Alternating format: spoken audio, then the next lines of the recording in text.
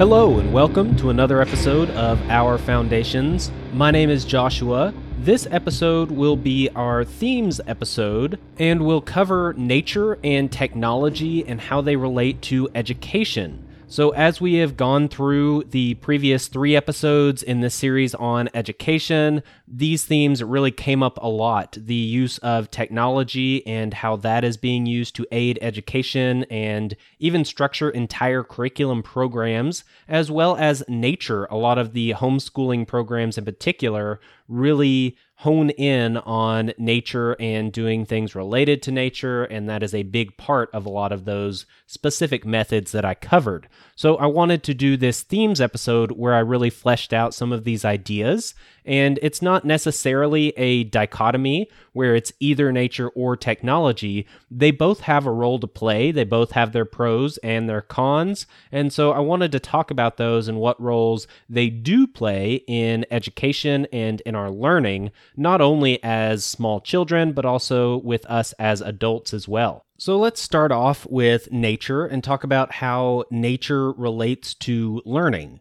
One of the core aspects of nature in relation to learning is observation. If you are spending a lot of time in nature and learning through using nature and being outside, being around wildlife, this kind of stuff, you are having to do a lot of observations. That's how you're going to do most of your learning, and this will help you to be a better observer in general. As you are doing this, you are identifying the setting that you're in. You're looking at the geography. You're looking at the flora and fauna. You're looking at the weather. These types of things are things you are learning and you're noticing and observing. You are observing relationships. So this could be related to ecology, or if there are people around, then this could even be sociology as well. You are noticing different species of plants and animals, so you are also learning biology and some of the different sciences and natural sciences. So there's a lot involved when you are out in nature, even just when we look at this idea of observation. So as you are observing nature and your surroundings, you're taking note of your surroundings. You are identifying problems that exist in nature and different systems that are in place. You are observing how different things interact with each other. You're recognizing the differences in different things. You're recognizing the differences in plants, say trees, for example, what their different leaves look like, what colors they turn in the fall and in the spring, what the bark looks like, if there are any fruits or nuts or seed pods. All of these things are things that you notice if you are outside observing these types of things. If you are not going to notice any of these things. And this is not just specifically related to nature.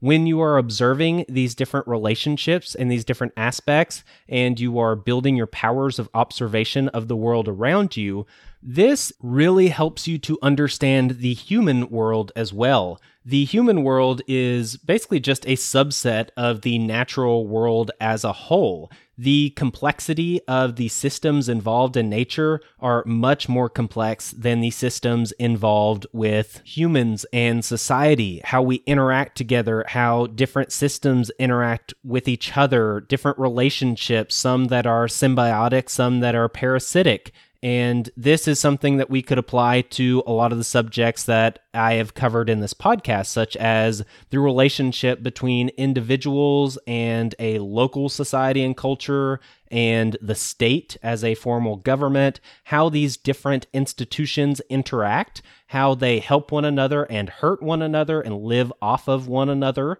these types of things. And if you really understand how these types of relationships play out and how they build on each other and work with each other and interact, then you can really understand these things in many different settings, not just in nature. Since nature is one of the most complex and complicated sets of relationships, then it is definitely a good resource to use when understanding the world around you. People use examples from the natural world all of the time about how plants grow, about different species. You'll hear a quote at the beginning of a speech about, well, the eagle builds its nest in this high area on the cliff and blah, blah, blah. And they make a point about whatever it is their speech is about. But that is a very common thing that people do. It's like starting with a definition in a speech, but people make parallels to nature all the time when they are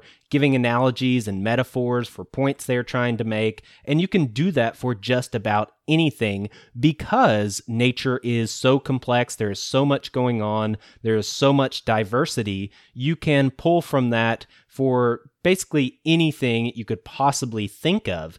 And so if you are actually studying nature and observing nature and learning through nature, then you're really going to be able to understand these same concepts and relationships in just about any other setting around you, whether it be in the workplace or when you're coding a computer program, or when you are building relationships and making friends, maybe dating, whatever the case may be, your relationship with your parents, with your boss, how your company interacts with its customers and interacts with its suppliers, how those relationships feed off of each other.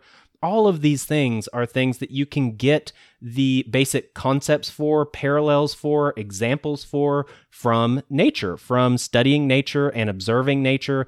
All of this stuff is in nature, how all these ecosystems work and all the different moving parts and pieces. It gets so complicated, so complex.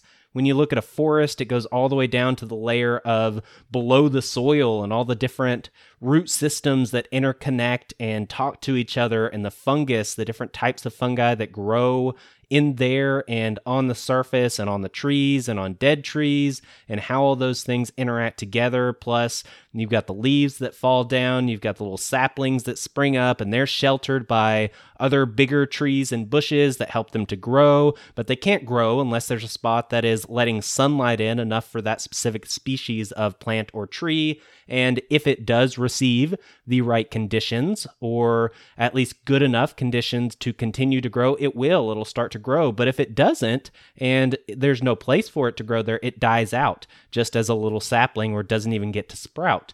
And then you add in the aspect of animals that are coming around and eating things and that are pooping in the forest, and that's adding fertilizer and just all these different things that build on each other. They exist in the human world as well, in society as well. We have these different functions that are performed in our society with our relationships, and you can really understand that so much better if you are exposed to nature, if you learn how to observe the world around you and observe how these different things relate to each other, that kind of stuff.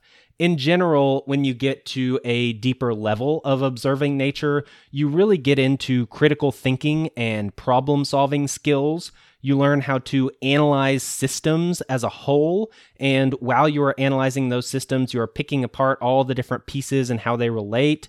You are learning about individual species and how they interact not only with each other, but also with their environment as well. Geography and the weather of the local region and the animal species that are there and the plant species that are there and the bacteria and humankind's impact on that area, how all of these things work together.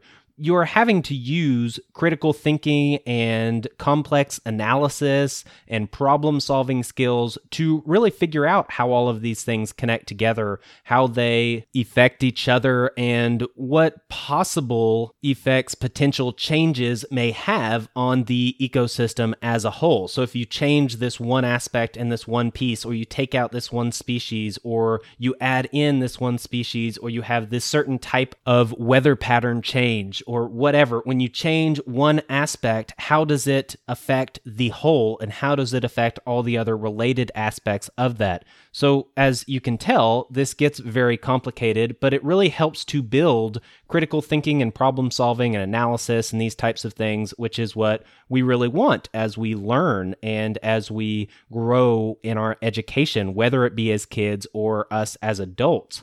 we learn as we observe nature that we are a part of a much bigger world. We kind of get a feel for that scope of where we fit in the ecosystem and in societies through that. So it's not just how humans are related to the environment around them and affect the ecosystem. It's also how me as an individual, how I affect the local community around me and the different relationships and institutions that I'm involved with, how I affect them and how they affect me, and how changes within these institutions make major changes within my life as an individual. How do these things happen, and how would I learn how to observe these things and how to pick them out, how to recognize them as they are happening, and even be able to point out things that might happen in the future that have a high probability of happening? How am I going to learn how to identify these things, recognize these things, observe them, analyze them? Well, one way is by studying nature. If I am familiar with nature and ecosystems and how these things relate there, then I can easily make parallels, and I have learned how to observe the world around me, relationships around me, and how those things evolve. Another way that observing nature affects how we look at the world and how we learn in our education is in relation to our food and nutrition. We start to learn where our food comes from, and in doing so, we also learn more about our food as a whole, and about nutrition, and about diet, and about what things affect that food and affect the nutrition of that food. And if we can understand these things and we observe these things, then we can really understand our own health in a much better way and much more complete way. We can understand how chemicals that might be introduced into an environment might affect the food supply there, and how that might affect the species that consume that food. And that could be an example such as corn and the people who eat corn products in just about everything they eat. Or we could look at the density of nutrition in certain foods, that as a seed sprouts and at the very beginning you have a lot of nutrients that are condensed and packed into a very small package. So you have things like the microgreens movement, where people are taking these very new sprouts and these new growth sources and eating them directly and taking advantage of the jam-packed nutrients that are in them. Well, how are you going to know that that's something that might be good for you and that might be much more nutritious if you don't understand how the life cycle of a plant works and how the nutrients are built into that and what the concentration is at different points in its life cycle and how their environment affects this? Fruit is a similar example on the opposite side, where as fruit hangs on a bush or a tree for longer and longer periods of time, it is actually building more and more nutrients. And so you get more nutrient-rich food if it is allowed to stay on the vine for a longer period of time. Now, if you compare this to most mass production facilities and our general food ecosystem that we consume through corporations and large-scale farms, they will typically pick fruits and vegetables very early in the life cycle, and that allows them to ship easier. They don't bruise as easily, and they can last a lot longer. And as they are being shipped and going to different locations, they will ripen on their own, even when they are picked off of their nutrient source. But they're obviously not getting any more nutrients. So they're getting picked very early on before they have nearly the amount of nutrients they could potentially have. And then they are basically artificially ripening, and then you eat them. And so that food is going to have much less nutrient value in it than if you were to, for example, grow your own food and not pick it until it's ripe right off the vine and eat it quickly.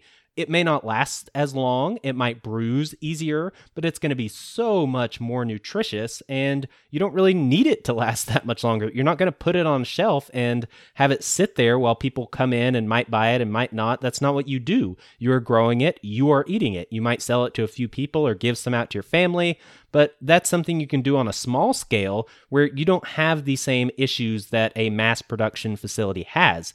And if you are aware of these types of things, then you are able to greatly increase the nutrition in your own diet through some small, minor changes. And you will know what types of things to change, what types of things to shift, what to focus on, because you understand how plants grow. You understand how fruit develops. You understand how all of these things work together and how they work in you as well. And you can see a lot of these things in animals. So with many animals, they will eat diets that are very high in carbs in the springtime and when they're very active. And then in the fall, when they're going to come to a much more docile period in their activities, they're going to change their diet slightly and shift that to be a much more protein and fat heavy diet. And that allows them to build more fat, which allows them to stay warmer for that winter period when it does get colder.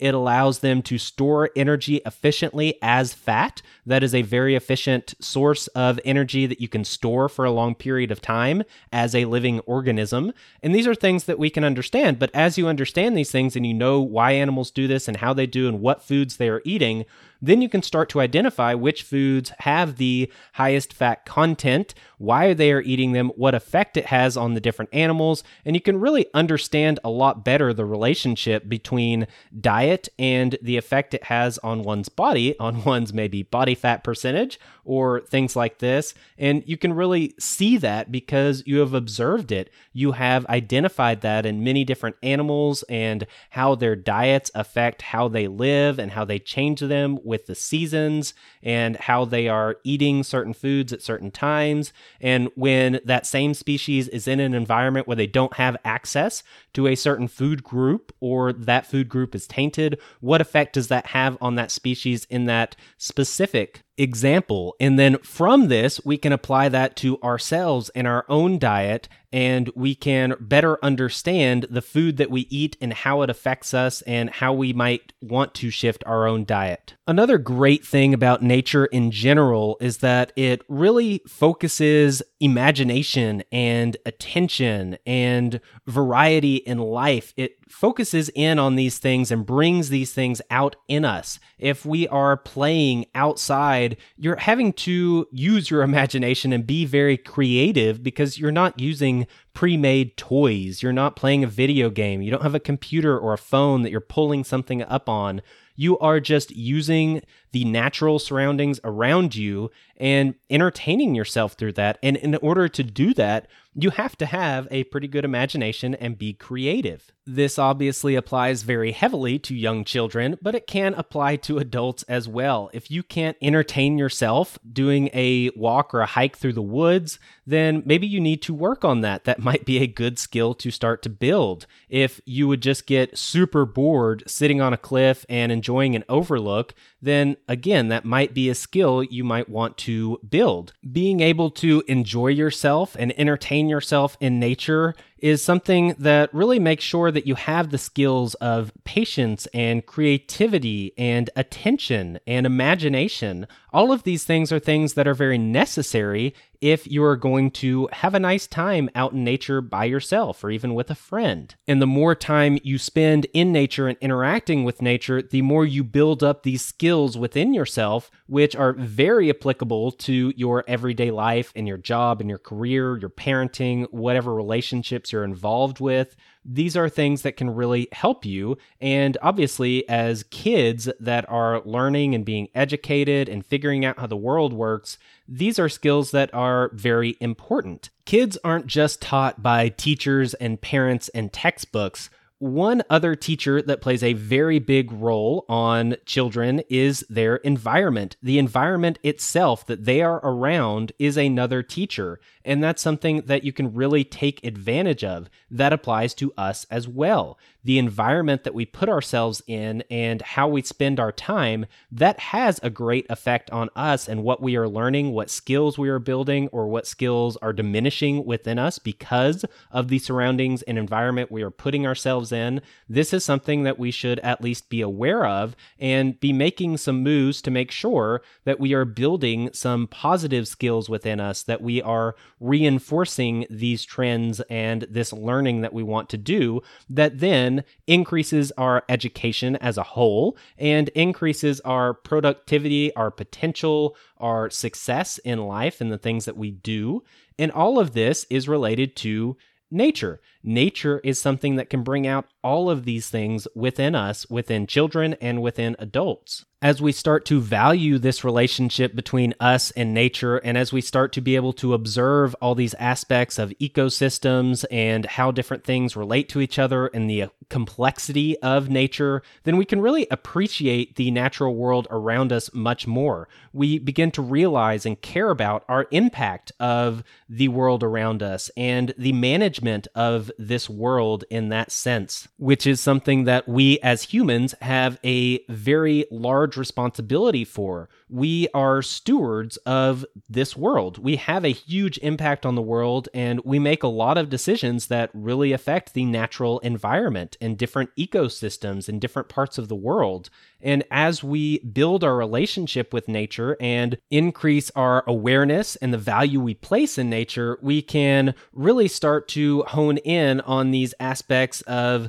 kind of our feelings towards nature and how we care about nature and how we manage our relationship with nature, which is all very important because the environment is a pretty big deal. I am personally not one that is going to hound people about climate change and global warming, but I do believe that it is extremely important that we take care of the world around us, that we do what we can to live in a way that does not have a major negative impact on ecosystems and nature and our natural environment. One last aspect of nature and us is not how we affect nature, but how nature can affect us. And this can happen in many different ways, but there are a lot of therapies and there are a lot of studies that have been done that really show that nature can help us in many ways, even in medical conditions and things like this. You've got trauma therapy that is very big on using dogs and cats and service animals, horses even, that has been very successful in helping trauma patients,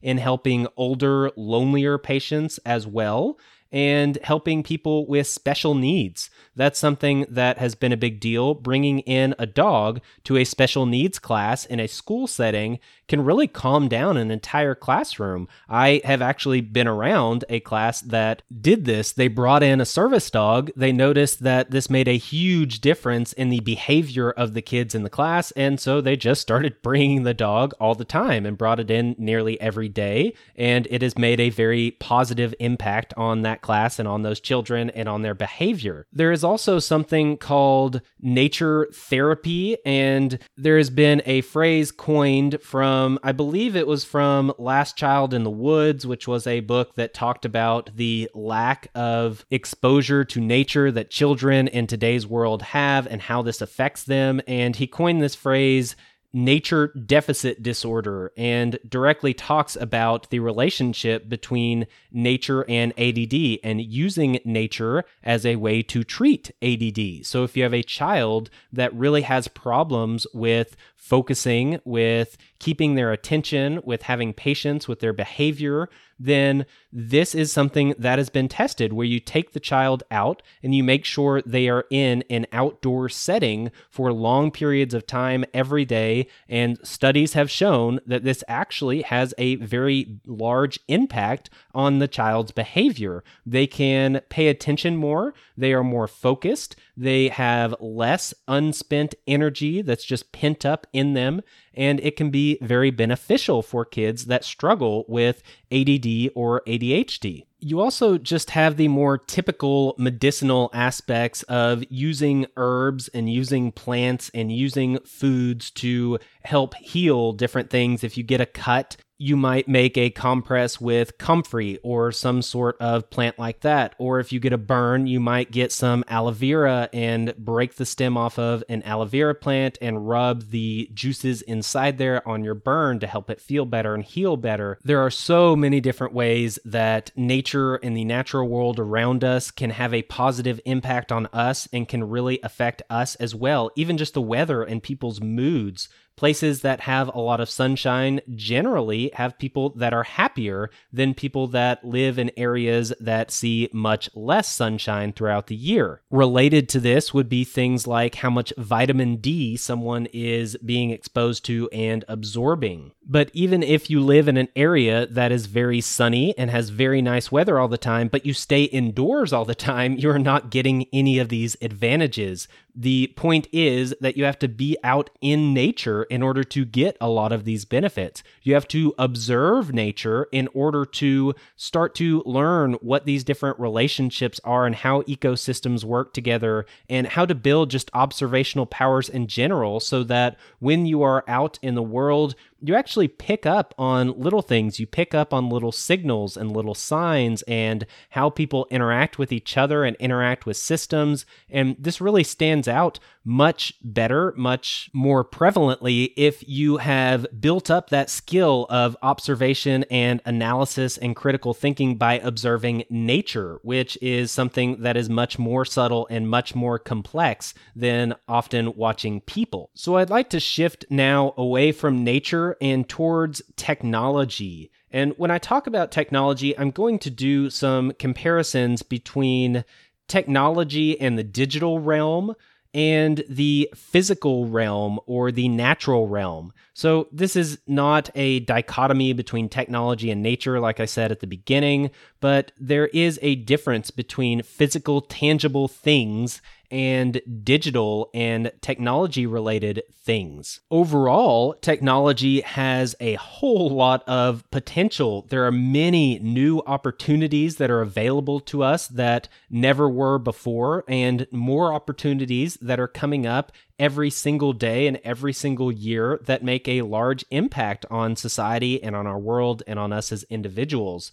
There are practical skills that it would be good to learn in order to operate efficiently in the modern world related to technology. But at the same time as all of these positive things, technology is also typically less interactive than when you deal with the physical world. It's also generally more entertaining. It sucks you in more. It's more enticing. It focuses your attention on it. There is always something moving, something flashing, new color, all of these things that are specifically designed to get your attention and keep your attention. This is an aspect that technology has. The natural world, the physical world, doesn't really have that, at least not to the same degree. The physical world and physical interactions will generally be more educational than one that is being done digitally through technology. Now, there can be a lot of education to be had through technology and in a digital format.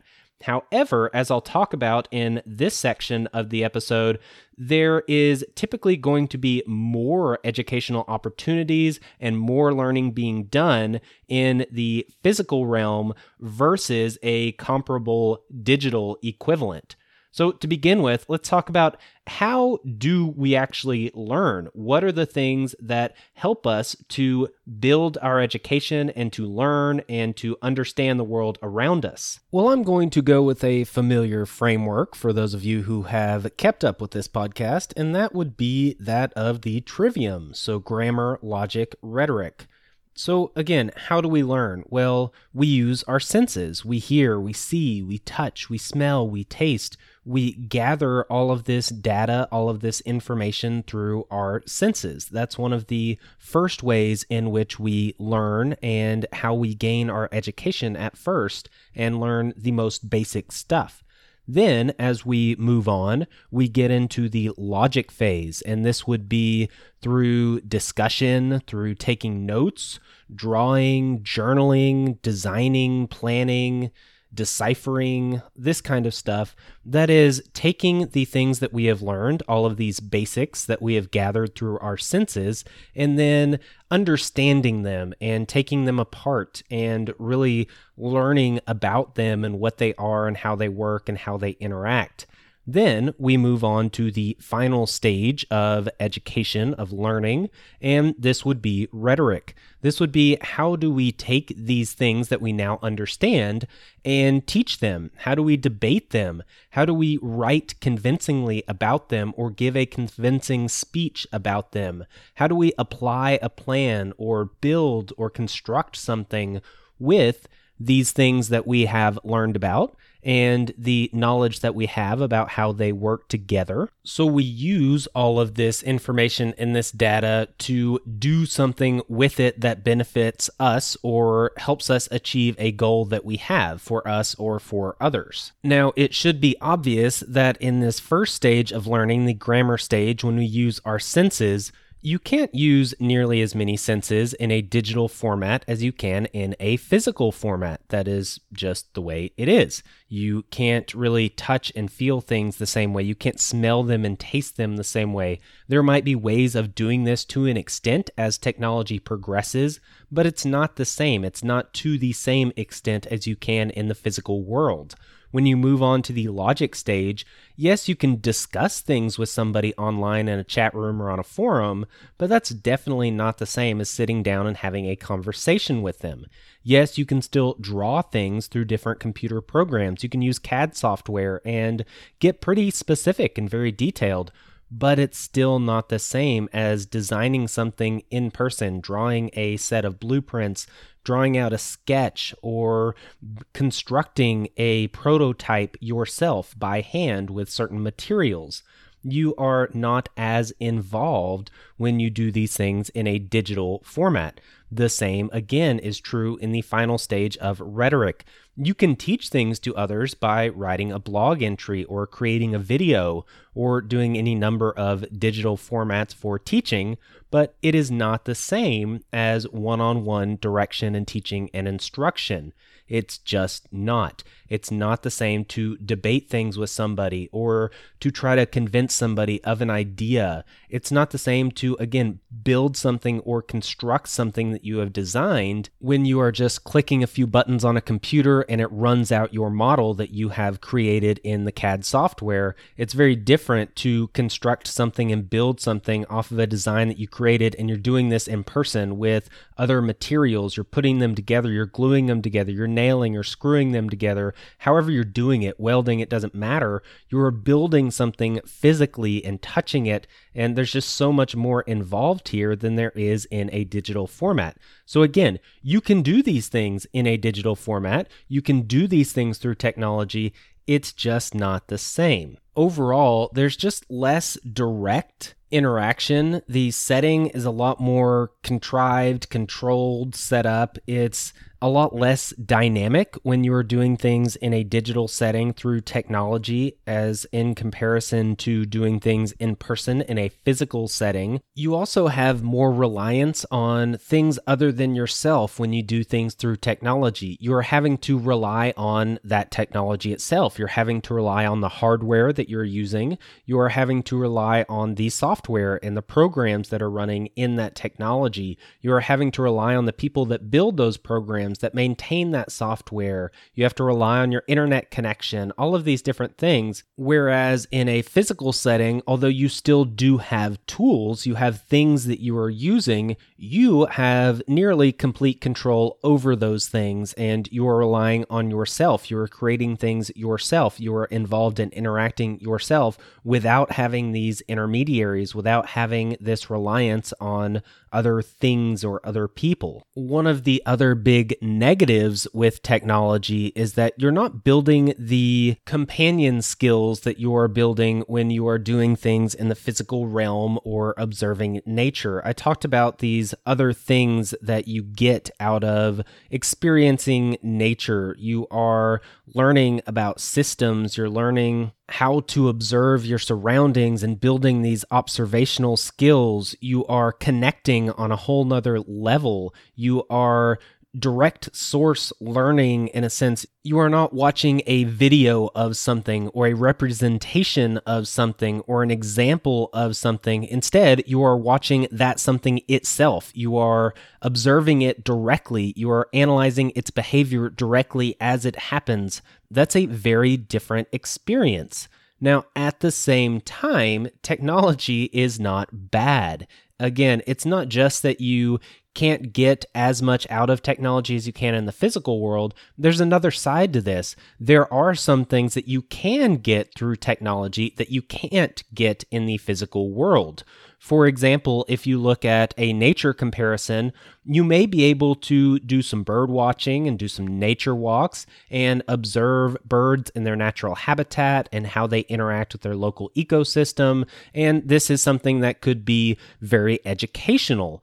At the same time, you are probably not going to be able to study toucans and bald eagles and penguins in your educational pursuits. You are going to be limited. You are probably going to be lucky if you can study one of these things in their natural habitats. Whereas with technology and through technology, you can study all of these different species and thousands more. You can watch videos of them. You can read articles about them. You can listen to interviews and lectures about these different bird species with pictures and videos that go with them and observations that other people have done. So this is something that technology opens up for you. You can watch these birds catch their prey over and over again in many different fashions, many different types of prey. You're not going to see that in the wild, not nearly as much and not with as much diversity or regularity. It might mean a lot more to watch a bald eagle catch a fish in person. That might feel so much better. It might be so much more beautiful to see that in person,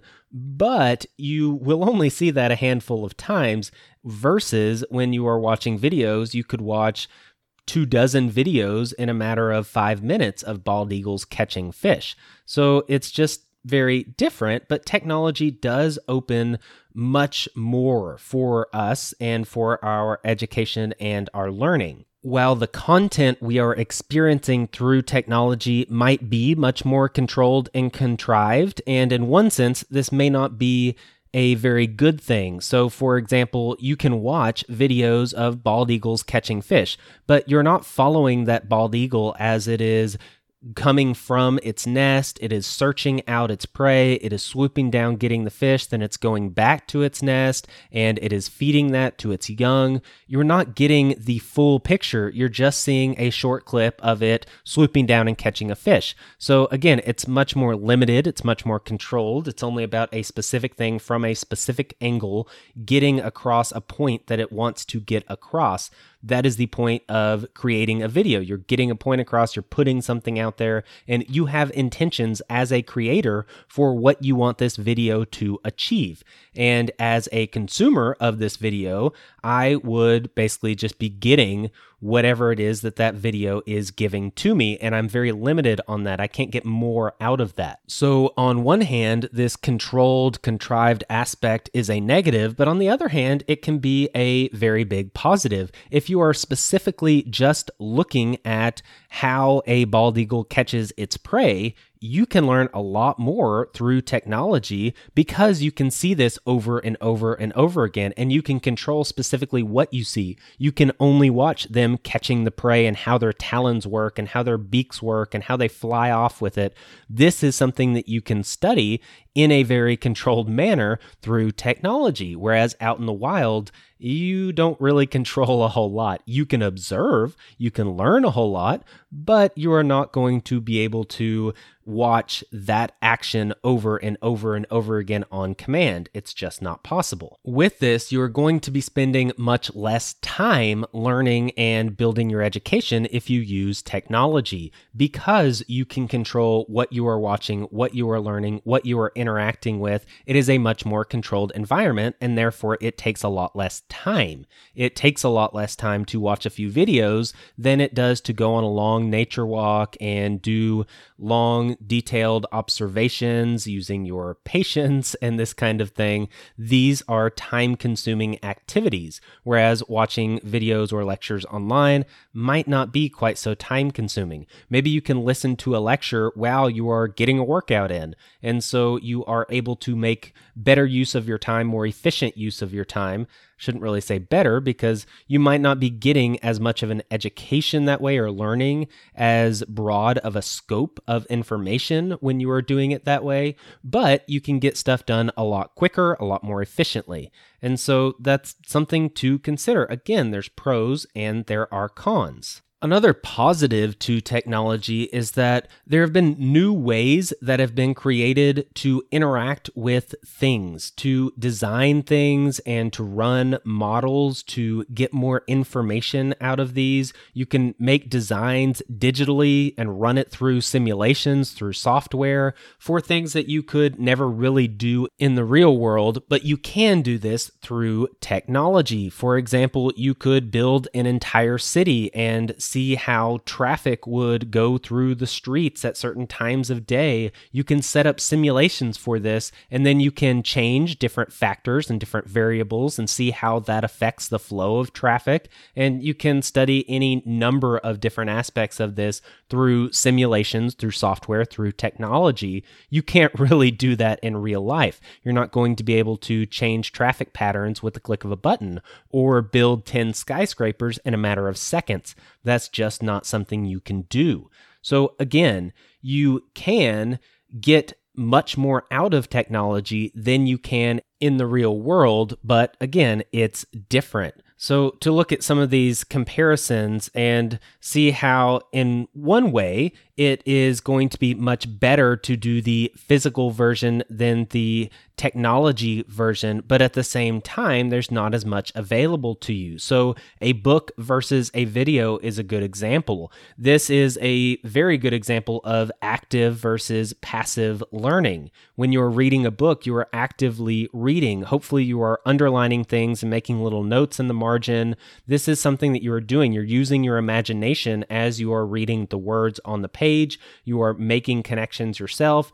Whereas if you're watching a video, that is very passive. You are just sitting back, soaking it in. It's all just being put into your brain. You're not doing much. You're thinking about it some, but that's about it. There's also just a difference between having physical notes on a page and physical pages versus doing these things digitally. Even if you are having to click a button or if you can type a few notes as the video is playing, it's just not the same. You're not interacting with it as actively or in the same ways. And this does create a different dynamic. Now, on one hand, this would definitely lean towards a book as being more educational, but there is a much more limited scope that you can get from a book. Yes, you can get a picture in a book, and if you are reading a book that has pictures, you can see some specific things that are just not the same when you're just reading a description. You get more out of things if you can actually visually see exactly what it is, in addition to reading a description of it. However, in a video, you can actually see that thing in action. You can really understand how it moves and what it looks like because you can see it through a video, which is only enabled through technology. Another example would be a drone. So your two possibilities would be that you either physically build a drone, you buy a kit, you build the robotics, you attach a battery, you get the rotors, you do all the different things, and you put it all together, you assemble it, you've planned it, then you can fly it yourself. This is something you can do physically. On one hand, that is technology, but you are interacting with that in a very physical way. You could do the same thing digitally, though. You can use technology to design a drone in a CAD software program. You can design how the different aspects of it work and how they turn and how it's powered. Then you could have the program run a simulation of what this looks like. You can maybe attach a controller, maybe an Xbox controller, to your computer and fly it using using joysticks and it's running a simulation on your screen so you can actually test out this drone that you've created online. But again, it is different. You have physical interaction when you are building a drone in person. You are watching the results of this in person and you're directly interacting with that. You are not watching it on a screen. You are seeing it right there in front of you. You are hearing it crash when it crashes and you are seeing the results of that. You also are ending this project with a tangible physical product. You have something from this. Versus in the digital realm, you have a representation of something. Again, it's more real versus pretend in a sense, but at the same time, you can digitally design a large jet aircraft and test that out, whereas you can't really do this in your backyard. So there are things that are definitely enabled through technology, but it's not the same. The interaction is very different there.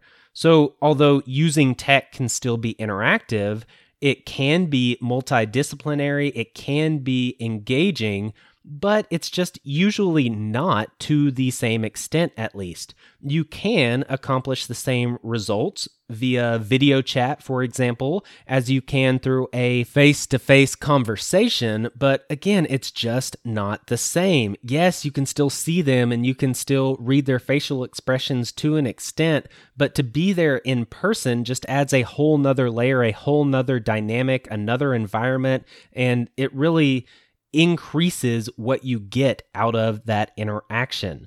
So overall, what I would say personally is that ideally you choose the natural physical world as the primary teacher. And this relates to education as well as just our continued learning as adults as well. We want to use the physical natural world as the main teacher, but then what we want to do is use tech to supplement the things that we can't do in a physical natural setting. So we have things, like I've mentioned, that tech enables that we can't do physically ourselves. There are things that are digital that don't exist in the physical world. You can't observe them in nature. You can't observe Bitcoin in nature and how that works and cryptography. You can get a lot of principles and concepts from studying ecosystems, but it is definitely very different. You're not going to learn about cryptography. You have to get on a computer to learn that. So again, you use tech,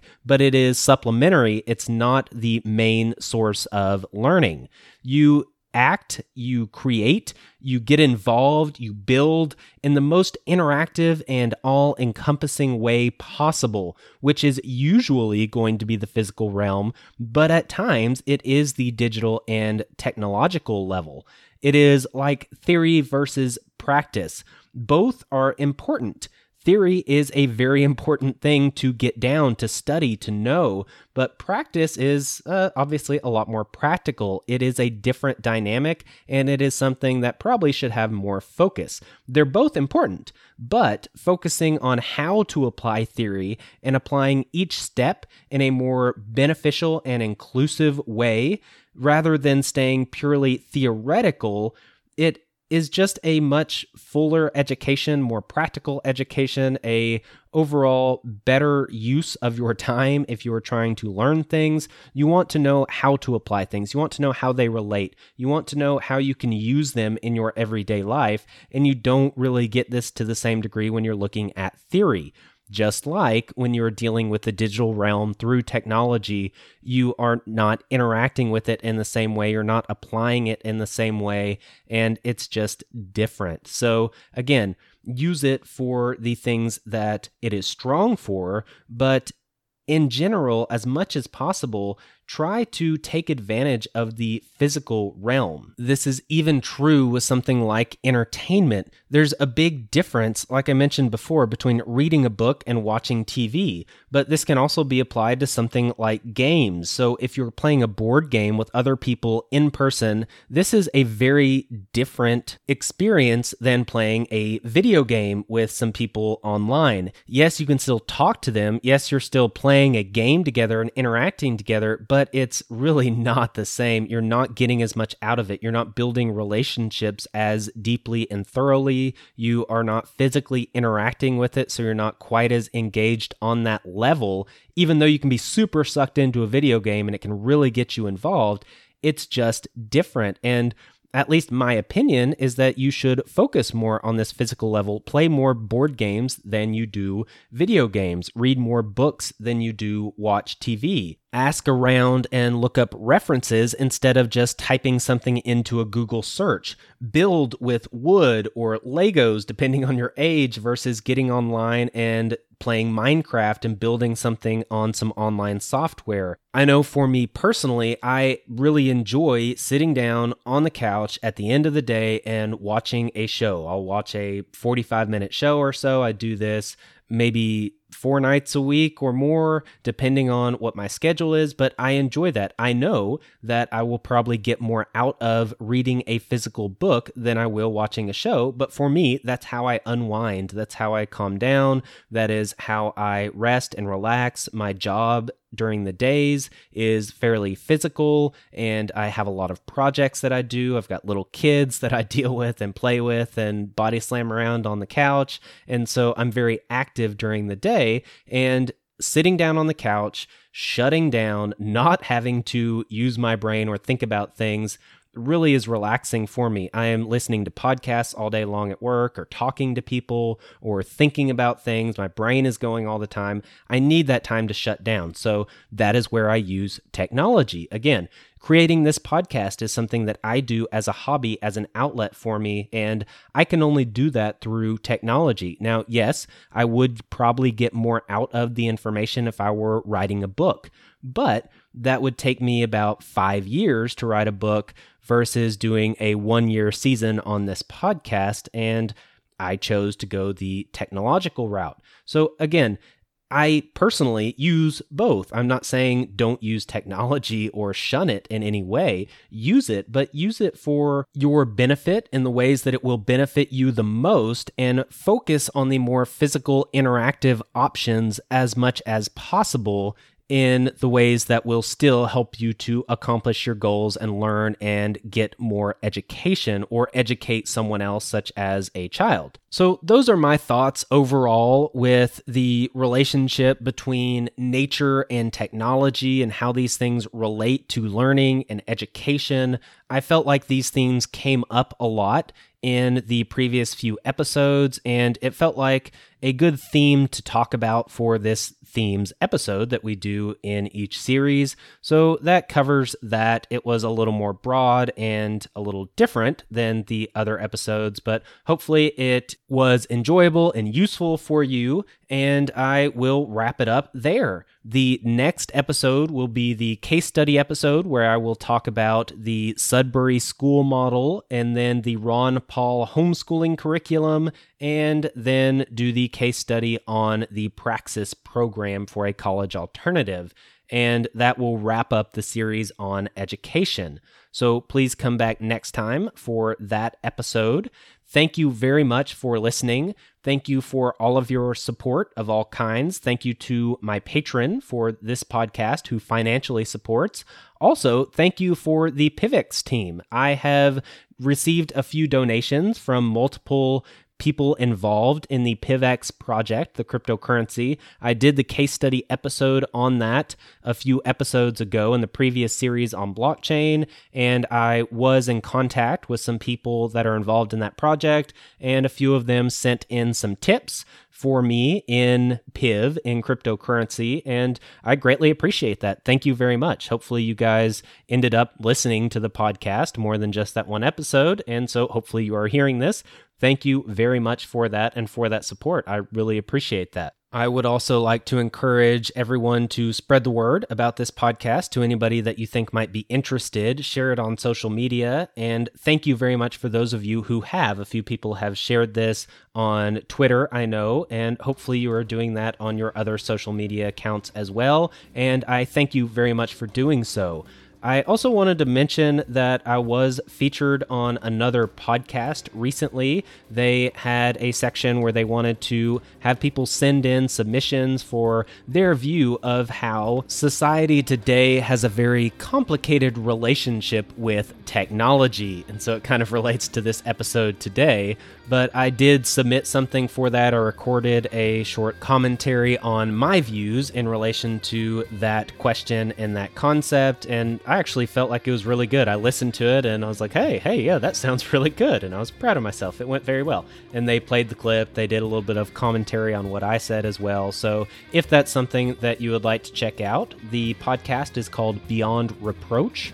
And I did put a link to that on the Twitter page. Maybe I will add a link to the website. It doesn't really seem like a big deal, but it is something that relates to this episode, and it is another place that I was featured, and I have more commentary about things that you might be interested in. So if you want to check out that episode, then look up the Beyond Reproach podcast and look for the episode on the complicated relationship with technology, and you can listen to that. I think I am one of the last clips that they play, but it is a good one. The overall episode is pretty good too, so thank you guys if you end up listening to this podcast. Those of you who are involved in the Beyond Reproach podcast, thank you for including me, and I think that is everything that I have. So thank you very much for listening. Thank you for your support of all different kinds. Please come back next time and listen to the final episode in this series on education. I'm out. Peace.